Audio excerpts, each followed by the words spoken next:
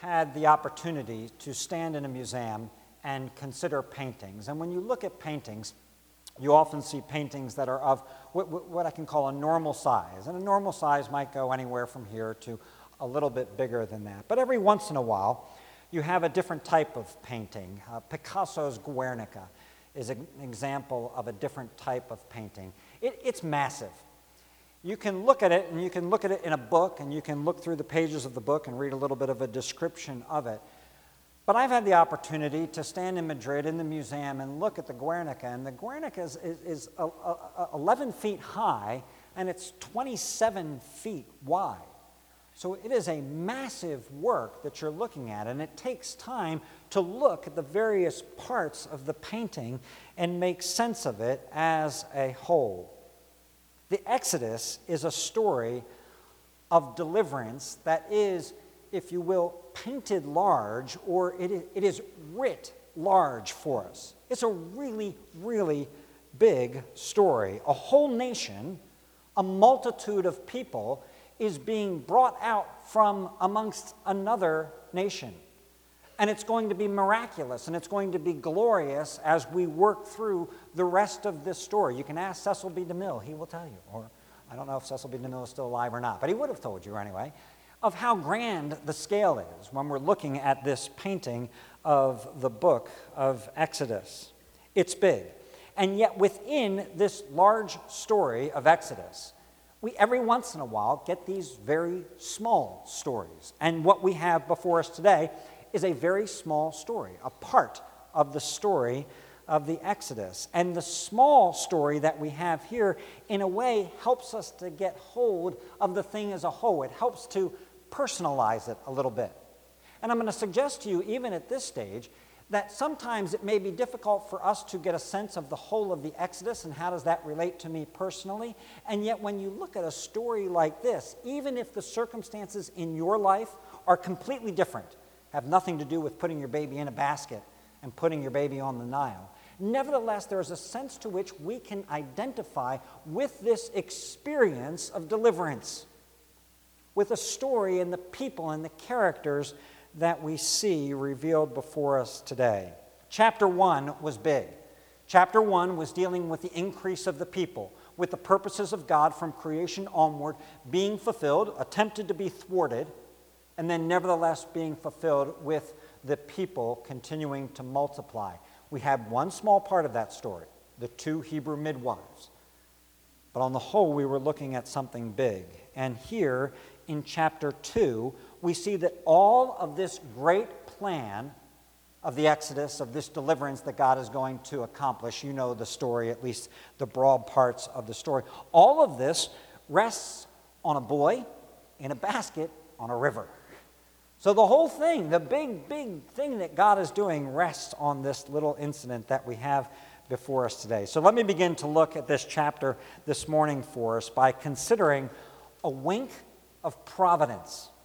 A wink of providence. Perhaps you noticed something as I read through our text today, and that is this: there is absolutely no mention of God in it.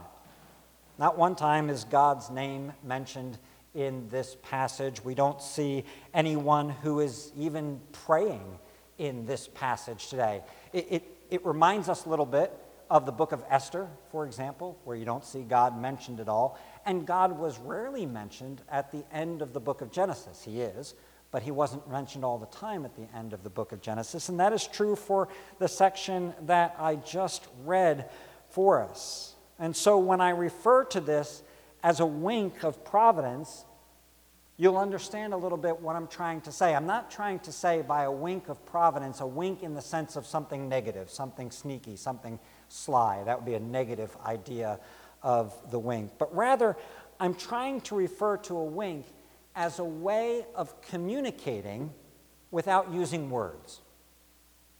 As a way of saying, perhaps across a crowded room to your spouse, I'm thinking about you. I love you.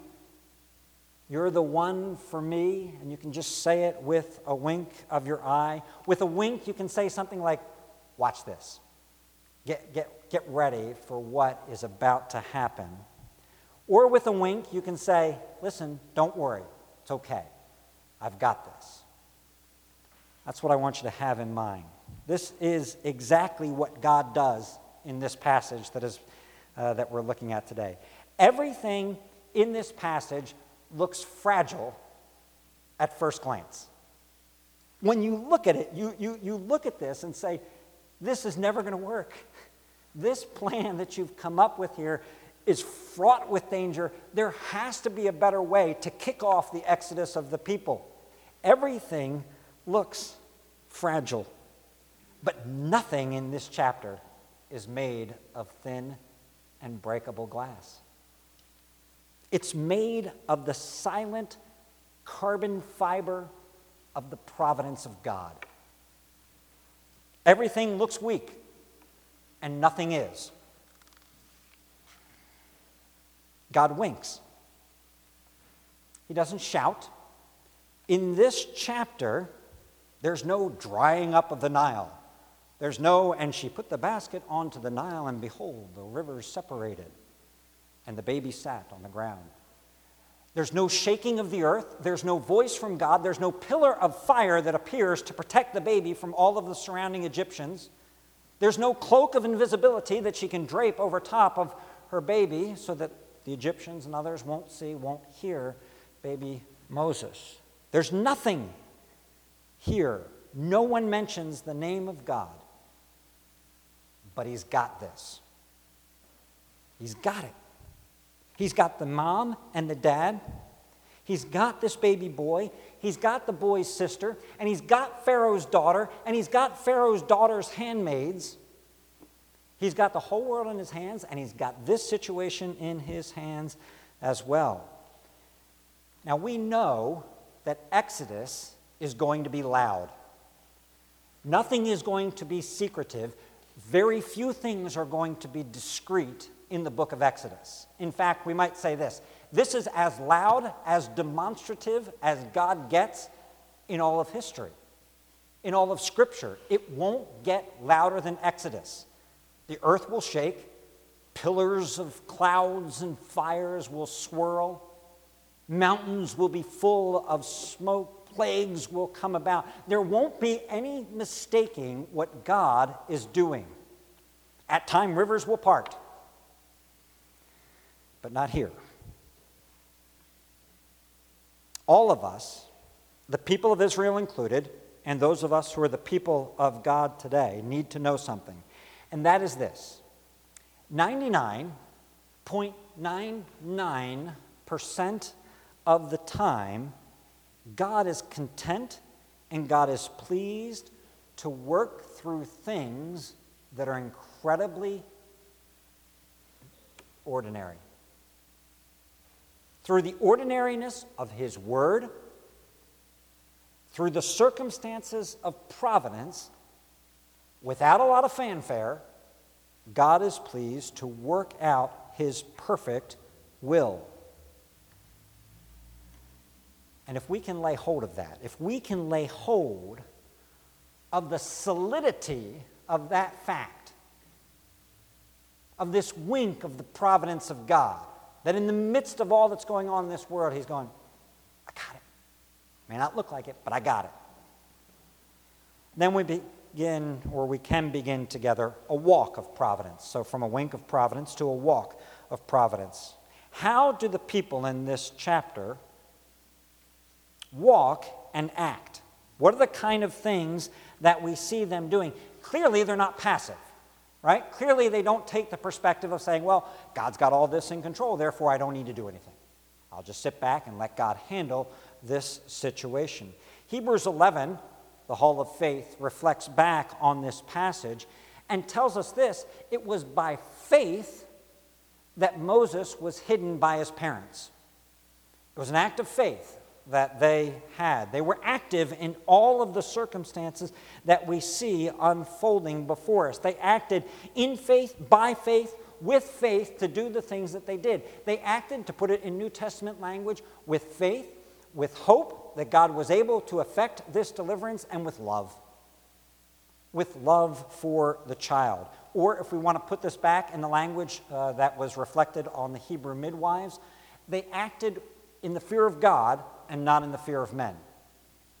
And they acted The mother saw that he was a fine child. That's the description that we get in verse 2 about Moses. Now, in Hebrew, that is that he was a good child. It's a little bit reflective here. This is a little bit of creation language for us, designed to take us back. She saw he's a good child, and good things were going to come forth from the creation. Now, when the New Testament gets a hold of this and reflects on this in a couple of passages, Stephen's speech in Acts chapter 7 and then in Hebrews, both reflecting back on this incident, they translate according to the Septuagint, which has that he was a beautiful child. But the sense that we get from all of those together is that he was strong, that he was healthy, that when she looked at this boy, she said, no, he's got to be protected. He's got to be kept safe. We can't let him come into harm's way. Now, it's clear that the family not only didn't take the position of saying, God will take care of this and there's nothing we need to do, but they also didn't flaunt their faith in front of the Egyptians. So they didn't kind of throw down the gauntlet and say, all right, Egyptians, it's my God against you. And here's the baby, and nothing's going to happen to him because God's got a perfect plan for him. What are you going to do about it? That wasn't the approach that they took in this situation. They didn't go for a direct challenge. Within their circumstances, they acted carefully, prudently, strategically, intentionally. They thought the situation through and came up with the plan that we see lived out here before us in this particular situation. Now, this is true with regards to the wink of providence, but it's also true, humanly speaking. There's not a chance, humanly speaking, that basket was going to sink. None at all. Every caution was taken, every precaution was taken to make sure, humanly speaking, that it was going to be okay.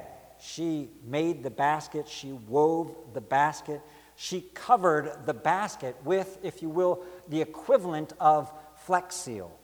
You know that commercial where they take the dinghy, the little boat, and they put the screen door in the bottom and they spray the Flex Seal on it, and then they put the boat in and the guy stands in it? Well, that's the equivalent of what is taking place here. She's just not sending off the baby to his death. She's put the bitumen and she's put the pitch, the tar all over this thing. So there's no chance that this basket is going down. It wasn't going to get lost. Sister, you go and watch that thing. You go and watch every step that it takes along the way. I'm going to put it here in the reeds. Things don't flow in the reeds. They just kind of get stuck in the reeds if you put it in and amongst those. And so we see great care and great wisdom exercised by them in the preparations that were taken. And then we see incredible wisdom exercised by this young girl, by Moses' sister, when she realizes what has taken place, when Pharaoh's daughter has discovered this, and the words that she then brings to Pharaoh's daughter. In chapter 1, we read that Pharaoh himself dealt shrewdly with the people of God, with the people of Israel, and he exhorted all of the Egyptians to join him in that. Everybody's got to treat them badly. Everybody's got to try to pull the wool over the eyes of the Israelites. Everybody's got to try to make their lives miserable. Well, what we see in this passage is that this family outfoxed the fox. They outshrewded the shrewd. And when the baby got put back into his mother's arms, and when she nursed this child at her own breasts with a stipend from Pharaoh, I know I'm speaking metaphorically here. I'm telling you, God winked. See? I got that. This is exactly what I had in mind. And when, a few years later,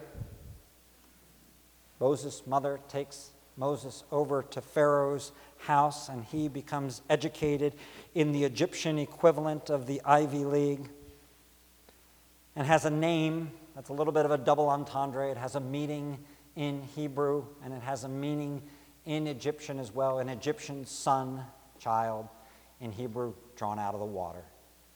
When all of that takes place, God must have stepped back and winked at the family, or at least smiled, if you want to put it more in biblical language, and said, you see? You see? And friends, I suggest to us even a pause of application here at this moment. What are the things in our lives that God is calling us to do, that you know that God has on your plate, and yet for one reason or another, we're avoiding doing them? For one reason or another, we find ourselves stuck, afraid, hesitant, waiting for something, and we don't even know what we're waiting for before we get started, before we make a phone call, before we make connection. Well, this passage sets forth for us the opportunity to lay hold of the silent providence of God and to say, in light of my care, in light of the fact that I've got everything in my hand, act. Go ahead and do it. This even harkens back for us, if you will, to the Luke passage with the minas. Don't put the minas in a handkerchief. Do something with them. Act. Engage in business, I think was the word from that parable that we looked at a few weeks ago. But now we've looked at this wink of providence, the walk of providence, and we want to look finally at the aim of providence, the direction, the goal. I couldn't come up with another W for providence that would go along with aim. It sounded too artificial, so work with me. The aim of providence. What is God up to in this portion of this painting? God is delivering the deliverer. Period. He is using that which is small to humble and to confound the proud. To do something in their midst that they wouldn't believe if they were told it in advance. He's taking that which was intended for death. The intention of the decree was death. The intention of putting the baby in the Nile was either that eventually it would capsize or perhaps starve because of neglect, or maybe one of the crocodiles would get hold of the baby. That which was intended for death. And he's saying, no, out of death I bring life. I sustain. I bring the life. What is before us in these 10 verses is the Exodus in miniature. The people of God, like Moses, will be taken from death. They will be put into the Red Sea, which is the Sea of Reeds. They will go into that which is the sea, that which could potentially swallow them up and devour them, and they will be delivered, and they will be cared for, and they will be instructed by God. Israel's story is Moses' story, or if you will, this little Moses story right here is about to be writ in the next 39 chapters. The next 39 chapters are just going to take this story and blow it up and say, now watch this on the grand scale. Here's a little version of it for you. If you want the little part to get a hold of it, this is the little one. Now I'm going to do this on the big scale. I'm going to take my people through the Red Sea, and I'm going to be for them a deliverer as well. Israel's story is Moses' story. Moses' story is Noah's story. The word for basket used in this passage is only used in one other place in all of Scripture, Genesis 6 through 9. It's the word for ark.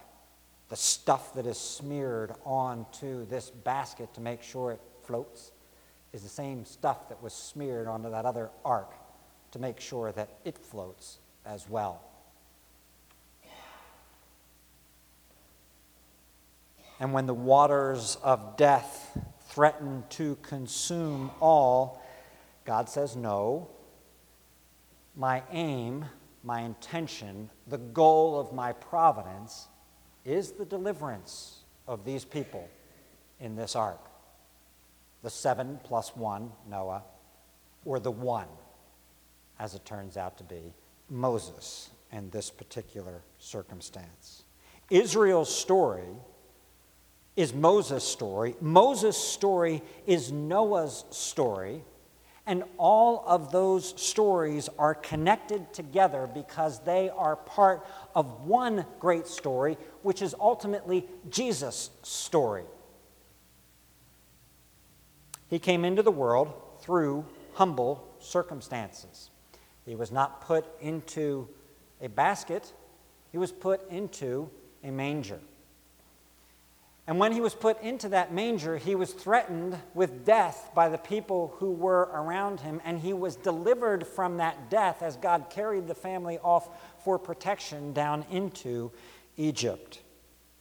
Finally, he would himself succumb to death that he might take his people by the hand in union with him and lead them into life on the other side and bring them into the land which he had promised to his people.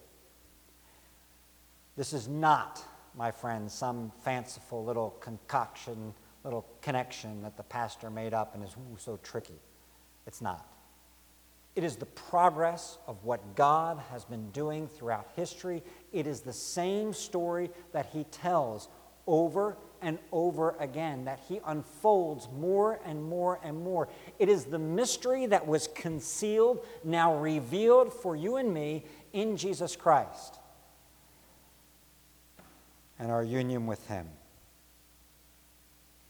This is looking at this vast canvas, and you look up close at this vast canvas, this vast painting that stands in front of you, and you look at it and you go, wow, that little place right there, there's a little boy in a basket right there. And you look at the canvas and you say in another spot, wow, there's an ark, and 7 or 8 people are on that ark. And you take another step back and you go, wow, a whole nation is being led out of captivity. And you take another step back from that and you look at the picture and you see that all of the picture is in the shape of a cross.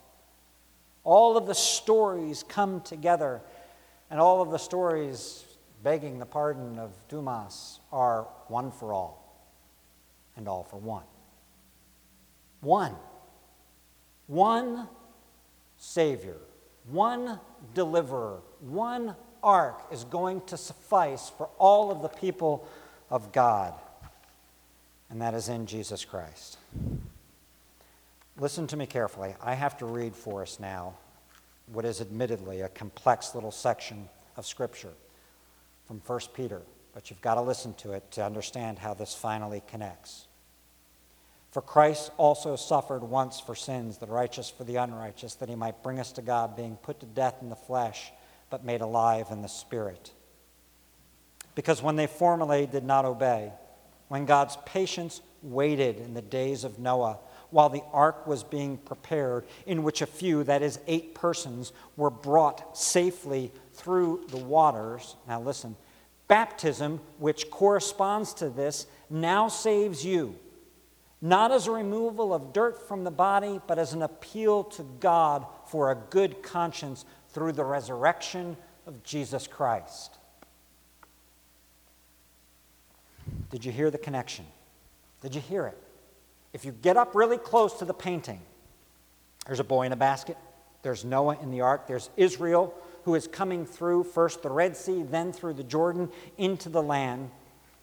And Peter says, baptism, which corresponds to this, now saves you. These are God's redemptive acts. This history is unique. It is God's history of caring for his people. An individual here in the case of Moses, and then the nation.